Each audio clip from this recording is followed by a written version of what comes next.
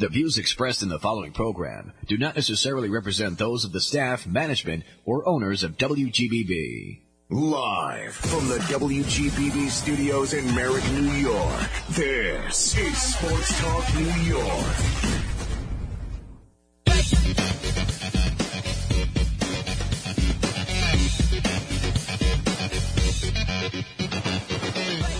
And that's right, everybody. Hour 2, Sports Talk 1240. Thanks for sticking around on this cold Sunday night here on Long Island, as it's now just 5 after 9 here on January 24th, 2021. And Sports Talk New York coming at you right here at WGBB Sports. Don't forget that you can follow us at WGBB Sports Talk on Twitter. Check us out. You can follow me at Kramer New York on Twitter, and you can follow our next guest at Tim B. Healy on Twitter if you want to know all your Mets stuff. And with that, I'd like to welcome him to the program tonight. Tim, how are you doing tonight? I am excellent, thank you. How are you? Very well, thank you. Just getting my fill of football today. Have you been checking out any of the games? Oh, I as a New Englander natively, I watched the Buccaneers and Tom Brady very closely today, so it's been a football day for sure. So are you rooting for Brady as a New Englander? Yeah, I am. I'll be honest. I have maybe I should have bad feelings, but I just can't find it in me to be angry about it. So I've enjoyed this playoff run for Tampa Bay. Good for them. I agree. Especially Brady's given you guys so much joy over the years. If he could get one last one with Tampa Bay, I'd be rooting for him too. There you go. Exactly. And I'm a Jets fan, and I have no animosity towards Tom Brady at all. So let's. Wow, that probably leaves you in the minority. It does.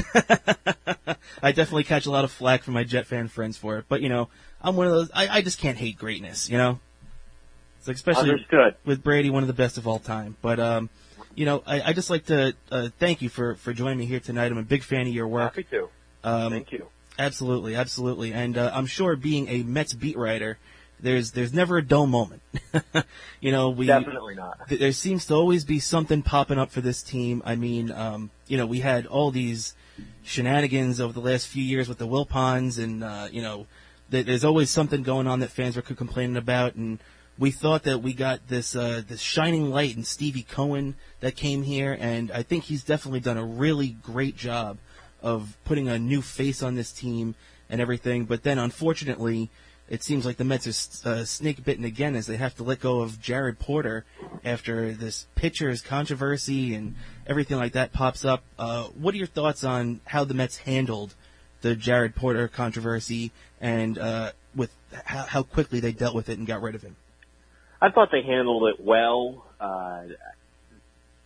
There really was only one decision to make. It was an easy decision. Absolutely. They made it quickly, and they fired him, right? As soon as that story came out from ESPN late Monday night last week, he was cooked. There was no way they could possibly keep him, especially in the context of Steve Cohen has faced some sex discrimination stuff in his hedge fund. The former employees, litigating that right now. So the Mets had no choice but to fire Jared Porter, and they did it quickly. And Sandy Alderson did his news conference a few hours later, and he said basically all of the right things, I think, in a bad situation like that. So Mets-wise, it's over and done with. I think if you're the Cubs, who employed Jared Porter at the time he conducted himself this way, or if you're the Diamondbacks, perhaps, who hired him a couple of months later, then maybe you're doing a little more soul-searching about your culture and things like that. Absolutely. But Mets-wise, maybe from here on out they improve their vetting process in some way. But that'll be another bridge to cross when they eventually make another big hire, which they are not going to do right now.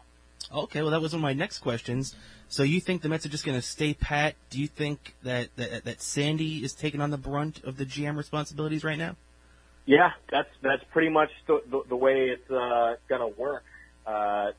Sandy Alderson signed up to be team president, which in effect is the job that Jeff Wilpon had previously. And the plan was for Sandy to hire a president of baseball operations to work under him, and then a general manager to work under both of them.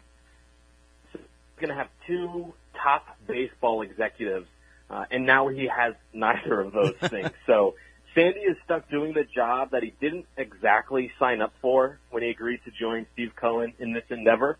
But that's the job he has now. Zach Scott, who was hired as assistant GM the week after the Mets hired Porter, he is in Sandy's inner circle. So he's, he has the assistant GM title, but safe to say he'll be taking on some extra responsibility now that there's no actual GM. No doubt about it. No doubt about it. Now they're going to run it this way for the 2021 season. But do you see? I know a lot of Met fans are very hopeful, and even before they hired Jared Porter, there was a lot of whispers about Theo Epstein. Now, do you think that maybe with Porter being out, do you think if they, I know Epstein had spoken about wanting to take 21 off to be with his family and spend some time and self-reflection and everything along those lines. But do you think maybe in October 2021, after this season closes and the Mets are looking for new front office personnel, do you think that there's a chance Theo Epstein gets a call from the Mets? I think there is close to 0% chance that Theo Epstein comes to work for the Mets. And, I think that'd be a lot of fun to cover as a reporter. I think it would be great for Mets fans if that did happen. But it just doesn't line up. Mm-hmm. Theo said he wants to take 2021 off. He just got hired by the commissioner's office, so he's going to be working for MLB for the next year at least. I guess they'll see how that role develops over the course of time. But if Theo does get back into the team side of things, the expectation is that he'll want a cut of ownership. And I don't think Steve Cohen is interested in giving up any piece of the team that he just worked so hard to buy. And then the other thing, too, is that Theo and Sandy are basically peers on the same level, right? Mm-hmm. Theo ran the show in Chicago the way Sandy does for the Mets. And for Theo to then take a job with the Mets that's basically less than the job that he had with the Cubs would just be it's kind of a step backwards for him. So while I think every team's goal should be to hire Theo Epstein, I don't see it happening for the Mets. Never mind the fact that when Jared Porter, was harassing the reporter a few years ago, he was working under Theo Epstein. So as MLB investigates Jared Porter, perhaps we'll learn more about who knew and who did not know with the Cubs back then. Very true, and that does kind of reflect poorly on Theo Epstein and the ship that he was running there in Chicago at the time. But I totally agree with you that that it would be a long shot, to say the least, for Theo coming to New York. Yes. But to get on the field side, before Porter was dismissed, they pulled off this Francisco Lindor trade. They picked up Lindor and Carrasco.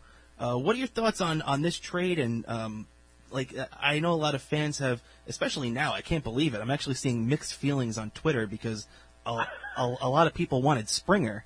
And to be honest, if I had to choose, I'd choose Lindor over Springer. But what are your thoughts about that?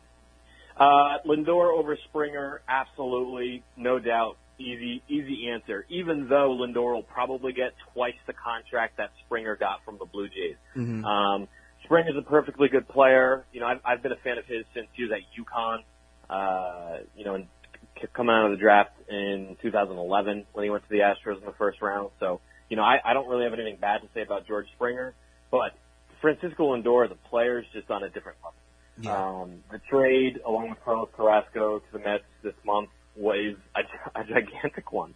It's right up there with Johan Santana, Mike Piazza, Gary Carter, Keith Hernandez. It's that level. No doubt about it. And if and when the Mets sign Lindor to an extension, which, it's no sure thing, but I'm pretty confident that that's going to happen. If he continues the progression in his career that he's had over the first 6 or 7 years, then you're talking about a guy who might be going into the Hall of Fame with a Mets hat. That's how big of a trade it is for the Mets, and that's how good of a player Francisco Lindor is. Never mind the fact that the Mets didn't have to give up all too much to get them. And Carlos Carrasco, who is the definite second piece in the trade, don't sleep on him either. He's the exact kind of starter the Mets needed to add to the top or middle of their rotation, alongside Jacob deGrom and Marcus Stroman. So two really good pieces there, and then one of the best players in all of baseball in Lindor. Yeah, I couldn't agree more. And, one of the things that people always talk about is culture. And the culture of the clubhouse, the culture of this, the culture of that. And now you're bringing in two guys that, coming from a winning culture, they're coming from one of the best managers in baseball in, Terry Francona. And when you're looking at two guys like, Lindor is known for that smile and that infectious happiness that he brings to a clubhouse. And then you see a guy like Carlos Carrasco, who the entire clubhouse has to respect for his battle with illness and coming back and winning comeback player of the year and how he performed this season. Those are two guys that can come in and immediately step into leadership roles in this clubhouse. And I think that's going to have a very positive impact on this team. Yeah, I agree with that. Sandy's talked a big game the last couple of months about hiring good people and building a good culture and all those sort of corporate buzzwords that you hear. And if they are more than buzzwords for the Mets, then that involves doing things like firing Jared Porter very quickly when you learn about that sort of thing.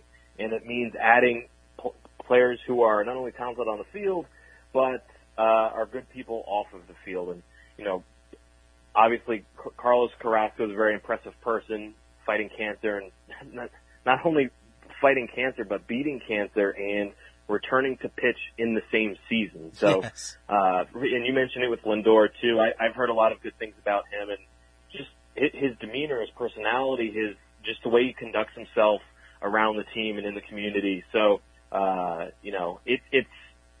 it's sports. Winning matters most, but it is good too to have good people in the clubhouse. Absolutely. Yeah, no doubt about it. No doubt about it. And I think the Mets are doing a good job of keeping those good people in-house. And, you mentioned the Porter thing again, and I just want to touch on that real quick, where how do you feel? Do you think that that Steve Cohen set he really set the course of how this organization is going to handle things and really set a precedence for if anything like that happens under my watch, we're not going to have any tolerance for that. And I feel like, I don't want to throw the Wilpons under the bus because I know a lot of Met fans take pleasure in doing that. But I feel like I don't know if it would have been handled as quickly or as properly if they were still calling the shots. What do you think about that? Yeah, I thought about that too, and the juxtaposition was stark because, and they're completely different situations, but you can't help but compare them. Last year when they were deciding whether or not to fire Carlos Beltran, were being attached so closely to one of the biggest cheating scandals in the history of the sport. They took 4 days to decide what to do with that, and eventually parted ways with him. Whereas this one was more black and white, and the Mets made the easy decision very quickly, so they do get credit. I guess it sends a message to the rest of the organization that you can't act that way and expect to be able to work for the Mets.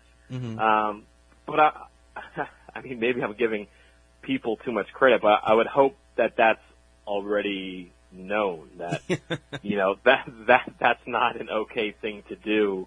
And if you do that, you're putting your reputation and your job and other things at risk. Yeah, exactly. You'd like to think that people just kind of would understand, between the things you should do and things you shouldn't do, especially as an adult. Right. But so some things fall through the cracks for some people, I guess. But right, yeah, exactly. Just don't act like a psycho, and you'll probably be okay. I totally agree, and it's good to see the Mets finally, getting credit for handling something the proper way. To be honest, and I think, like you said, we all knew what had to be done. And for sure, yeah. So just to keep looking at the Mets here, I know they just pulled off a trade a couple of days ago for lefty Joey Lucchesi, coming from the San Diego Padres. Now, the Mets have a decent starting rotation now. We mentioned Carrasco. They got Syndergaard coming out of rehab for Tommy John surgery. Obviously, the lock is Jacob deGrom, and Stroman coming back at just under $19 million. So how do you think the back end of this rotation looks? Do you think that Steven Matz is really fighting tooth and nail? Do you think who do you think has the leg up between these two at the back end of this rotation? Steven Matz is definitely a question mark right now, and whatever his role ends up being, he's probably going to have to earn it, right? At the top of the rotation, it's pretty easy to pencil in DeGrom, Carrasco, Stroman, then probably David Peterson. You know, he had a solid rookie year last year. You probably want to see more from him in 2021. Mm-hmm. And then that leaves Steven Matz, Joey Lucchesi came over from the Padres last week, as you mentioned. Maybe Seth Lugo, if they decide on that, but it really sounds like he's going to be a reliever, which is the Mets are probably better off leaving him in the bullpen. I agree. So if it's a matter of Steven Matz versus Joey Lucchesi for the fifth starter role, then that sounds like a good old-fashioned spring training job competition to me.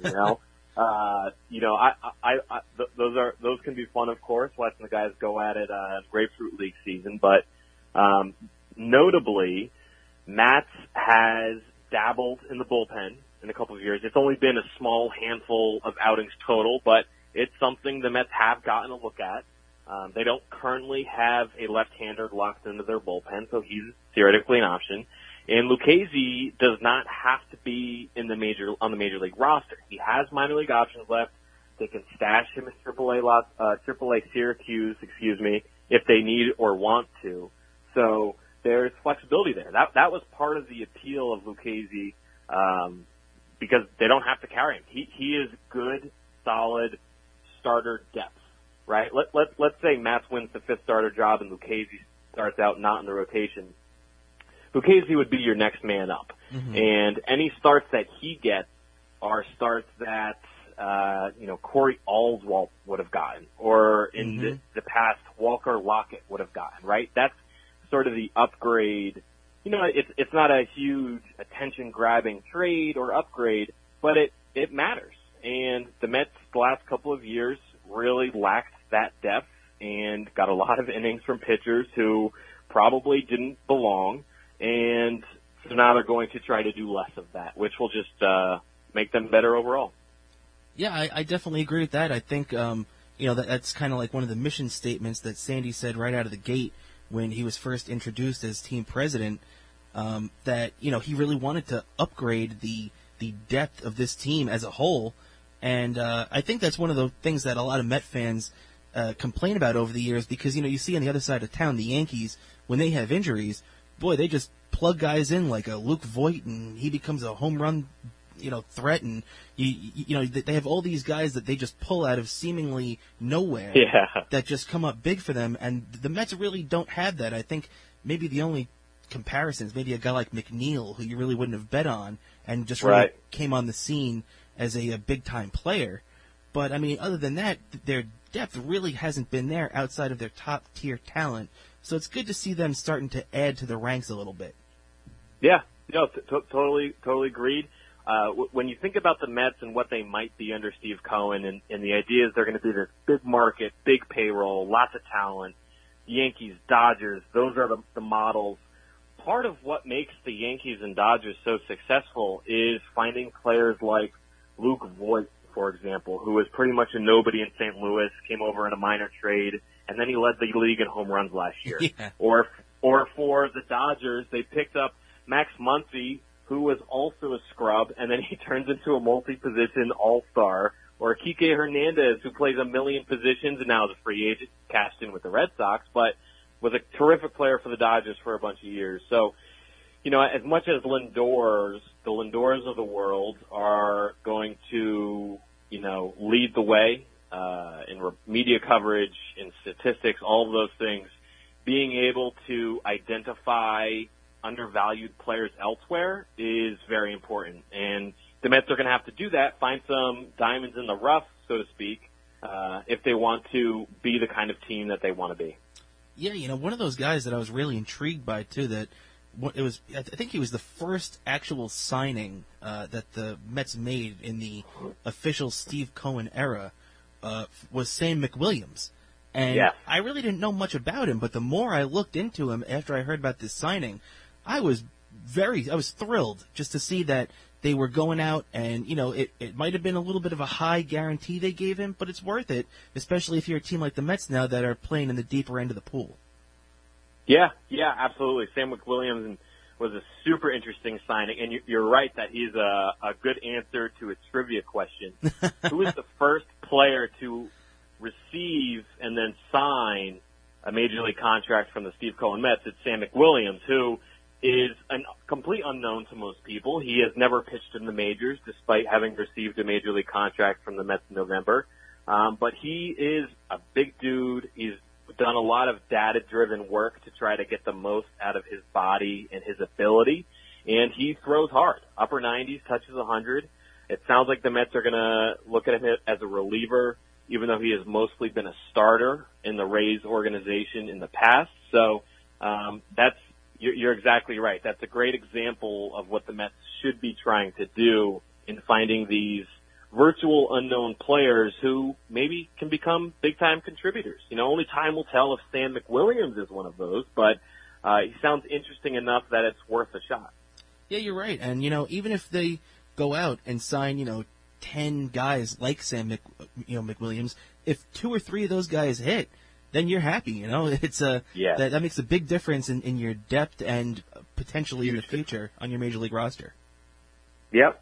And if they sign 10 of those guys and 2 or 3 hit, that's a massive difference. It can make all the difference between an okay team and a playoff team, or a playoff team and a legit championship contender. So that's the sort of stuff I'll expect the Mets to be continuing to do more of indefinitely, and just on a regular basis, constant basis, just looking out for those sorts of additions. Absolutely, and Tim, I want to thank you so much for taking time on, on your Sunday night during Championship Sunday to talk a little baseball with me here. But before I let you go, I just want your answer on 2 Mets things real quick. Do you think that the Mets go after Jackie Bradley Jr. in center field and Brad Hand in the bullpen? Do you think both those guys are realistic? And do you think they get done? Bradley is absolutely an option. I don't know what he's looking at price-wise or what his market is exactly, but the Mets need a center fielder. Jackie Bradley Jr. is a very good center fielder. Yes, he's left-handed, just like a bunch of the other Mets hitters, so maybe that's not ideal, but defense is the biggest piece of the center field equation for the Mets. If you can sign a good defensive center fielder and then move Nimmo to left where he'll be good defensively, then that's upgrading in 2 positions, and then, let the center fielder hit 9th. What does it really matter that much? The Mets should have a pretty good lineup. So whether or not it's Bradley or somebody else, I expect a good defensive center fielder.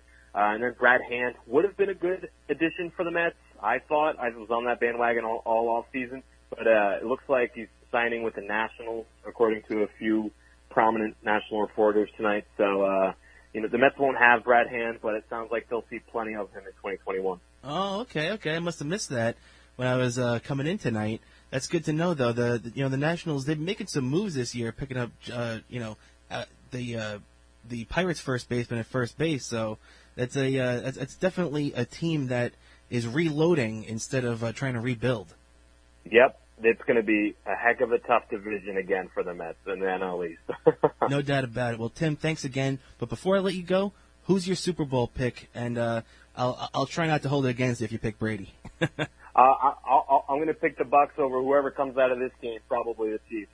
Okay. I totally get that. You can't go wrong picking the greatest of all time. So Exactly. All right. Thanks again, Tim, for spending a few minutes here to us tonight. And have a great week. And I can't wait to read everything you've got coming at us in 2021. Thank you. Appreciate it. All right. Have a good one.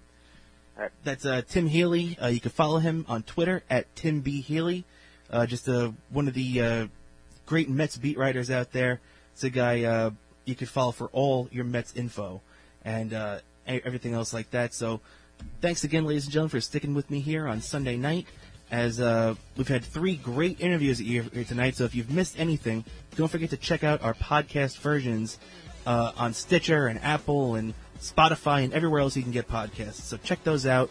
I'll be up in the last half hour, the last leg of Sports Talk New York right here, and I'll check you out right on the other side of this break.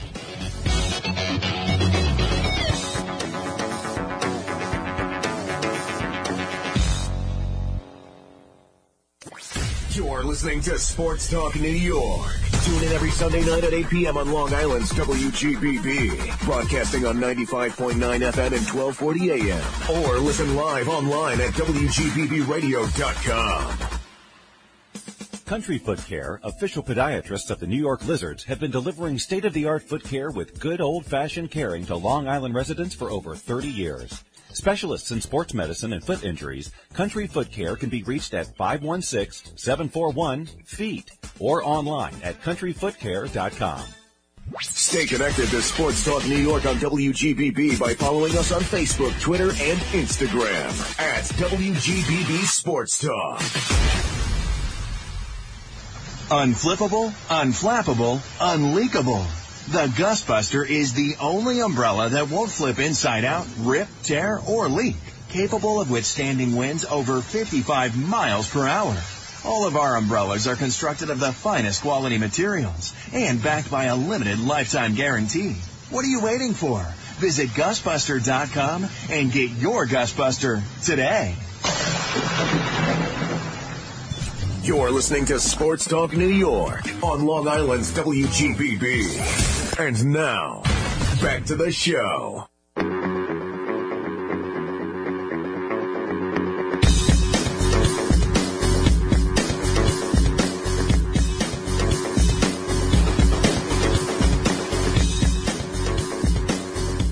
All right, ladies and gentlemen, the final half hour of Sports Talk 1240 right now as you're listening to me, Rob Kramer, on this 2-hour block right now, 8 to 10. Thanks for riding out and sticking with me here as three really great guests that we've had. We kicked off the show. If you didn't hear, you can go back and check it out. We kicked off the show with Ken O'Brien. Really just want to thank Kenny for coming on. He was fantastic. Such a great guest, talking about the championship games today in the NFL. Talking about, old times in his career and his feelings on the current Jets situation and everything. So a lot of fun with Kenny if you want to go back and check that out. Then after that, we had on Pat Leonard from New York Daily News. Just a lot of fun talking with Pat, talking all the NFL stuff today, the championship games like we mentioned. We talked about the Jets and the Giants' future plans. He gave us his Super Bowl prediction. So a lot of fun in that first hour. Go back and check it out if you haven't had the chance yet. Everything will be out tomorrow on all your podcast platforms that you'd like to check it out. And if you want to follow us on Twitter, too, just to keep up, check us out on @WGBB Sports Talk. And if you want to follow the station, @WGBB Radio. And just like if you've been listening to this full hour right now, I just ended up having a great talk with Mets beat writer Tim Healy.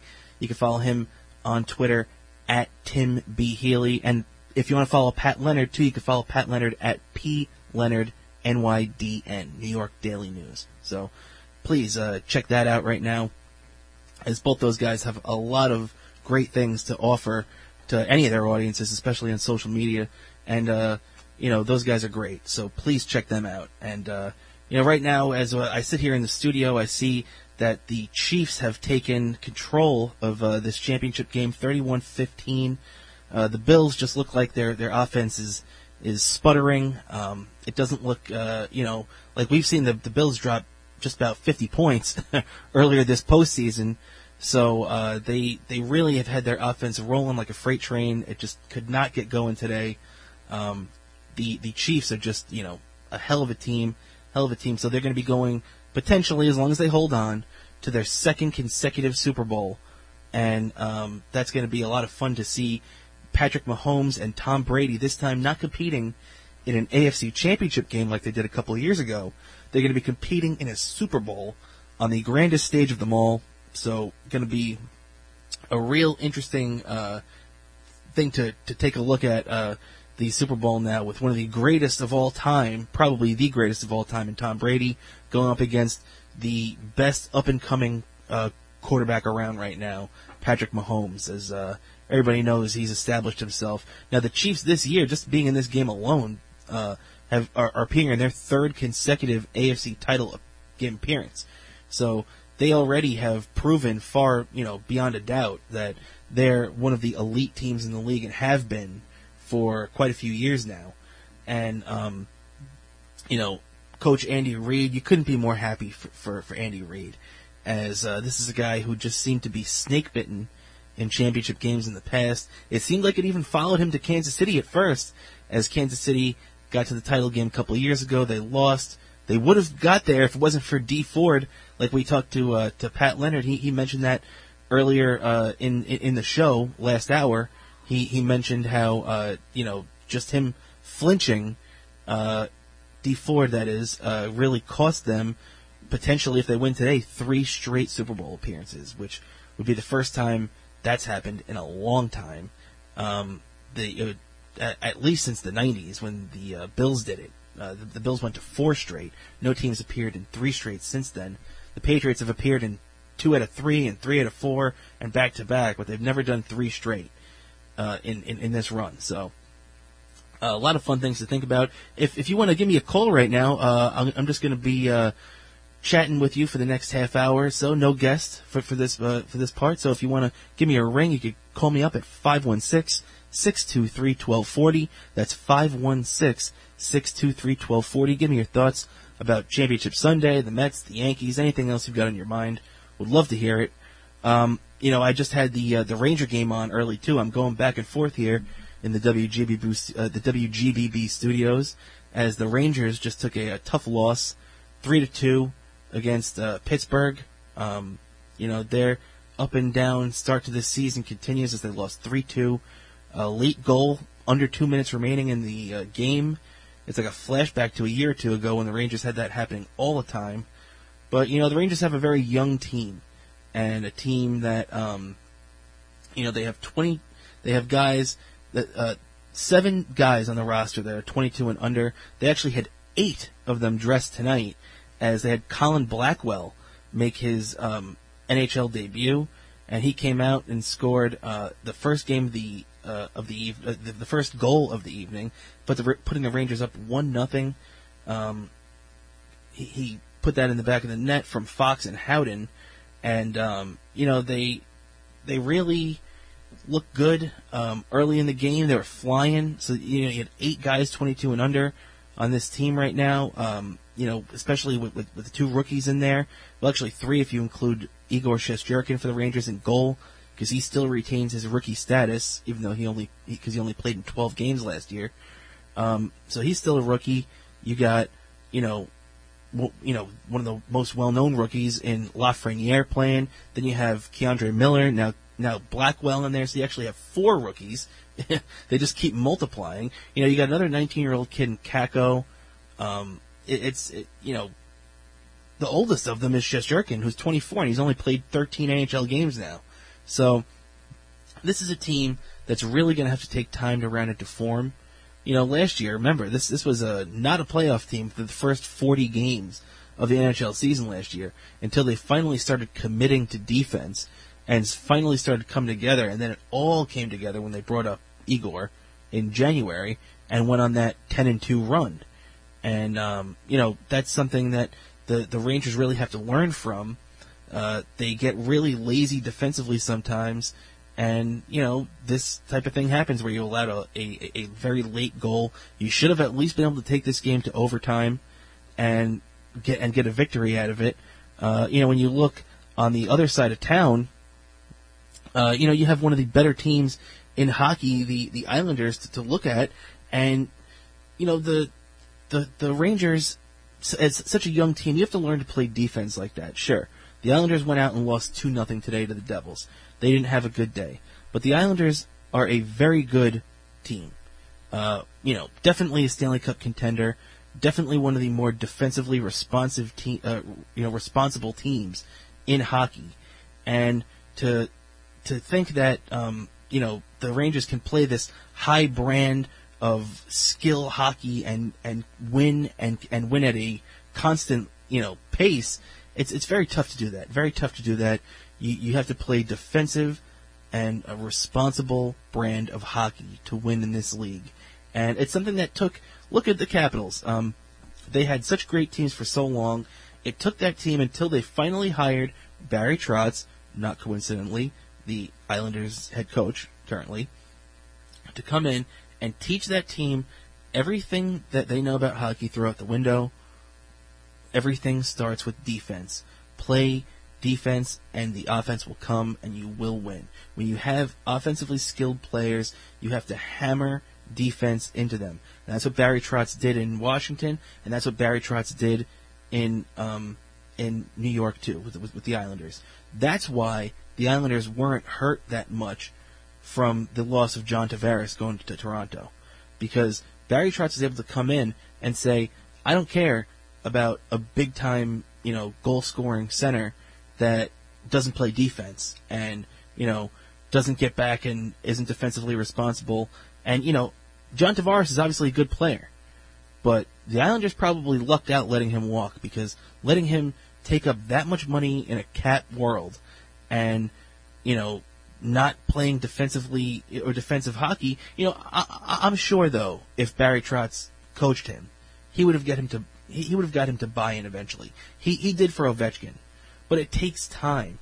And right now, I mean, as you see in Toronto right now, they're not, winning so much more than the Islanders. The Islanders went and played to Game 6 of the Eastern Conference Finals last year.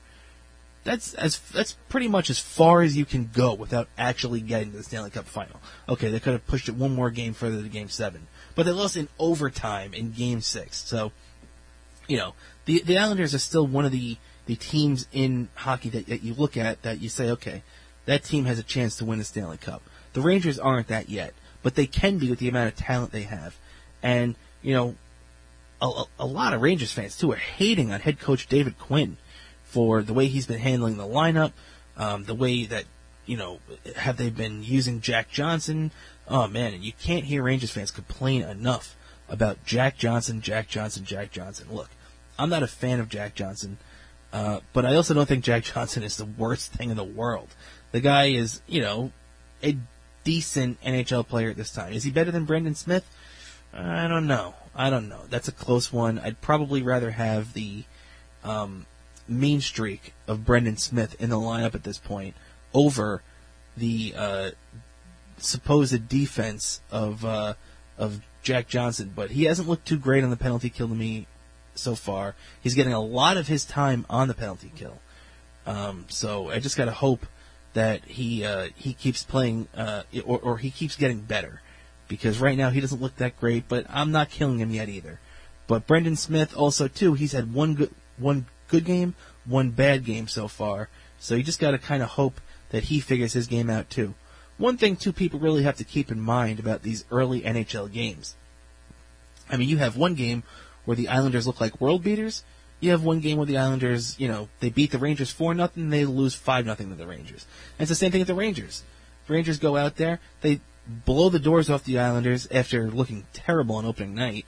They go out, blow the doors off the Islanders 5-0. Now, Rangers fans are beside themselves saying, okay, this team's going to the playoffs, they're doing this, they're doing that, and then they come out and they lay 2 eggs against a very good Pittsburgh team. Now, that's frustrating as you can imagine. I mean, especially when they have, you have the Rangers go out there and they build a 3-1 lead on Friday. It seems like it's a slam dunk that they're going to win. As long as Shesterkin holds up there, they get a break, make it 3-2. Next thing you know, it's 3-3. Then all of a sudden you're losing in overtime. So okay, you take solace in the fact that you got a point, you learn from it. You try to better yourself from it, and then the next game you come out, the Rangers were up 2-1 in this game, too. Don't forget that. Then they blow that, so it's 2-2, and then with a minute left in regulation, you're in a 56-game season where every single point matters, and you lose this game in this fashion. Very disappointing for the Rangers. You have to finish in the top 4 in the division if you want to make the playoffs. And, a couple weeks ago I had Dave Maloney on Really great interview with him if you want to check that out. It's in our archives. Check it out on Sports Talk New York, WGBB Sports Talk on Twitter. You can find all your links there and everything, and check it out on the WGBB website. We have... I spoke to Dave Maloney, Rangers radio man. He's on MSG, and he was even saying that to be in that top 4, to make the playoffs, there's definitely a road there, but it's not an easy one. As, you look at the other teams in the division. I mentioned the Islanders as an elite team. You have, obviously, the Philadelphia Flyers, who are one of the better teams in hockey at the moment. You have, like we just mentioned, the the Pittsburgh Penguins. This is a very deep division, and to think that, even the Devils, who beat the Rangers too, by the way, the Devils are a team that is, on the rise. Especially, it really looks like Jack Hughes took the next step forward, which is what a lot of Ranger fans are hoping that we get at Capo Caco as well. But Jack Hughes looks like he's a difference maker now, because he was all over the ice in the game they played against the Rangers.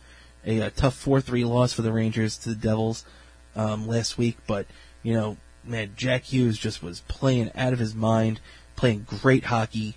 He was just a force to be reckoned with. He was the reason why the Devils won that game, and why the Rangers were pretty much playing catch-up that entire game as well. So, definitely tip of the cap to Jack Hughes, as he's put on weight, put on muscle, and really made himself into a, elite player, it looks like at this point. I mean, it's not 100% yet. It's only a couple of games in. Let's see if he can make this last through the full season. But it looks like Jack Hughes has taken that next step into the upper echelon type players, and that's music to every Devils fan's ears, no doubt about it. As I do a quick check-in right now with the AFC Championship game, and the Chiefs are leading the Bills 38-21 with just over 4 minutes remaining in regulation. The Bills have the ball, but as they're down by 17, it's not looking too good right now. But thanks for choosing to listen to me here on this Sunday night, as I really appreciate it. We've had a lot of fun tonight, and the Championship Sunday is always a great day to get on. It's one of my favorite days to do radio and to break down football, especially with a great guy like Pat Leonard and even Ken O'Brien. What great insight Ken O'Brien was, talking to him earlier tonight. You could check that out in the archives if you'd like to. But just to really, we talked about one MSG team, why not talk about the other? Boy, what a stark difference it's been in the Knicks this year, as they surprisingly are one of the better defensive teams in basketball. I really have gotten a kick out of watching the Knicks play this year. It's been such a long time since I could say that. They've been such a disappointing team. But when you go out last week, and okay, they had a tough loss on a back-to-back to Sacramento on Friday night, but they went out, they hammered Boston 105-75 last Sunday. Then they come out on a back-to-back at home and beat Orlando 91-84. Then they get 2 days off and headed to Golden State and pounded the Warriors 119-104. Now, is that the same Warrior team from a couple of years ago? No Durant there, a couple of guys are hurt. But, they still have Draymond, and they still have Steph Curry, and the Knicks still put a hurting on them. They look good. R.J. Barrett looks like he's starting to round into that number 3 pick form. We had 2 number 3 picks in the last couple of years in this league. Actually, we had 3, if you really think about it, because we had R.J. Barrett get picked number 3, we had Sam Darnold get picked number 3 in 2018, and we had Quinn Williams get picked number 3 in 2019. So we got a bunch of number 3 picks here that the fan bases of these teams are really starting to warm up to. Now, Sam Darnold, still Jet fans really don't know where they stand on him. But Quinn Williams really rounded into, after looking like a first-year bust, a lot of people said it, I still thought it was 21, the kid was 21 years old. You got to give him a little bit of time, a little bit of rope, especially on a bad team where you had no help. But this year, he really looked like he rounded into a top-notch NFL defensive lineman.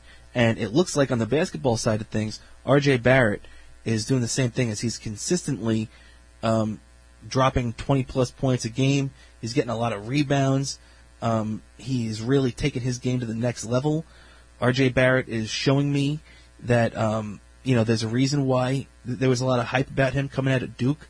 There's a reason why R.J. Barrett was picked number 3. And he's just proving it right now. One guy that's really made a big difference on this team is, what's it called? Obviously you have the head coach. It all starts from the top. No doubt about it. You can't say anything else about it, but Tom Thibodeau has really, and this has been a little bit of a theme tonight, we've mentioned this name again, or this word again, culture, as he's really changed the Knicks' culture in that locker room. They really, they're a gritty team. They're going for the defense. They lead in offensive rebounds I've seen before. But also when you look at a guy like Julius Randle, he's really taken his game to the next level. And he was never really an assist guy before too, but he's averaging over 6 assists a game this year. He's averaging 20-plus points, 10-plus rebounds. So Randle, he should be taking his game to the next level. He's the highest paid Knick right now. A lot of fans were hoping they dumped him in a salary dump this year, but he's a big reason why this team is playing well right now. And you look at him and say to yourself, okay, I like what I see out of him. Elfrid Payton, I think, is a guy that kind of flies under the radar a little bit. We mentioned RJ Mitchell Robinson, obviously, is a defensive force. Now Noel, the big center they got right now, he's a big defensive force too. Kevin Knox has shown a real knack for hitting the 3, so I'm really, really hoping that he can round into a guy that can play a 20-plus minutes a night and be a real constant threat, at least from beyond the perimeter. The Knicks have a bunch of guys that they recently signed Taj Gibson too for a little veteran leadership in that locker room. It's a very, very young team. You have that kid Quickly they got in the first round. Rivers has looked good at times. Burks, he got hurt, but he's looked well. And Obi Toppin too, their number 1 pick for this year, number 8 overall pick. I've been a big fan with what I've seen out of Obi. They have a lot of the Star Wars references on the Knicks Twitter and everything with Obi-Wan and Obi this, Obi that. So it's been a lot of fun for social media. It's been a lot of fun for fans to see. And Obi Toppin, by the way, too, was one of these kids especially, that really showed a lot against Golden State. And late in the game, his minutes started going up because he really started getting comfortable and really started making plays. So it was a lot of fun to see Obi Toppin do his thing. And, that's something that you really have to take in consideration, that Tom Thibodeau is molding these kids into good young defensive players. And just like I was saying about with the Rangers and the Islanders earlier, he's showing them that defensive responsibility leads to offense. Now, when you look at the Knicks, they're definitely not one of the better offensive teams in basketball, but they're playing such good defense that their offense has been enough to be around a 500 team. Now, if you would have told a Knicks fan 20 years ago that the Knicks would be a 500 team right now, they wouldn't be very happy about it. They would definitely, have to wonder what happened to turn this into just a 500 team. But if you tell the Knicks fan, 3 years ago, 4 years ago, that this team is a 500 team, they'd probably think you were lying, because this team has consistently won anywhere between 17 and 25 games over the last few years. Which is very, very bad when you're playing 82-game seasons. So you really have to look and see that, okay, if they could keep this up, they're 8-9 right now. They're actually starting in a couple of minutes at 10 o'clock in Portland. And if, they could keep this up right now and end up being between a 35 and 40 win team, they're going to be in playoff contention in the NBA. No doubt about it. the Eastern Conference is not a stacked conference like the West, where you could even get teams that are over 500 missing the playoffs out in the West. In the East, usually there's a team or two that's under 500 that makes the playoffs. That could be the Knicks. Now, you're facing the number 1 seed, so there's a pretty good chance you're going to have a quick exit. But you know what? I think just like the Rangers this past summer, where you had a lot of these young guys, Kakko, Fox, a lot of these young guys, even Shesterkin got in for a game. When you see these kids getting a shot in the playoffs, it takes it up a notch. It lets them know what's on the other side. It's no longer a mystery. Oh, gee, what's it going to be like when I play my first playoff game? What's it going to be like when I do this or that? They've already experienced it. So now you get those nerves out of the way. They've got their first playoff game. They know what it feels like. They know what it smells like. They know what it's been like. The only thing different, especially for the Rangers, is that there's hopefully the next time they make the playoffs, there's going to be fans in the stands. But, with the Knicks, it all comes down to just making sure that they're defensively responsible, and if they do have a chance to make the playoffs this year with this very, very young squad, it'll be a lot of fun to watch. And it might be a blowout in that first round, or who knows? It could be one of those rounds where, who knows who the number 1 seed in the East is going to be. Maybe it'll be the Nets. Maybe it'll be a Knicks-Nets first round 1-8 matchup, which really, the last time those two teams met in the playoffs, it was a Nets sweep. That was another Knicks under 500 team that made the playoffs in 2004. They had a 1-2-3-4 sweep, exit, bye-bye, out the door in the first round of the playoffs that year. But the Knicks were in a different spot back then. It was that was more of an older team that was just trying to add a big star and get themselves to the playoffs and take that next step and everything. But this is completely different. This is a young team that really just wants to, get themselves to make their mark and make their name and get in the playoffs. And if they could have a big time series with the Nets right now, that would be a lot of fun. It might not be a lot of competition because, you've got 3 really great players over there in Brooklyn, as the Nets went out and just recently acquired Harden. They stuck him with Kyrie, who was a big factor in the Nets' comeback win the other night, and Kevin Durant, obviously, who is a first ballot Hall of Famer. So there's a lot of stuff to unpack when it comes to the Nets. That's one thing I'm keeping my eye on. I mean, I don't know. Boston could be the number 1 seed.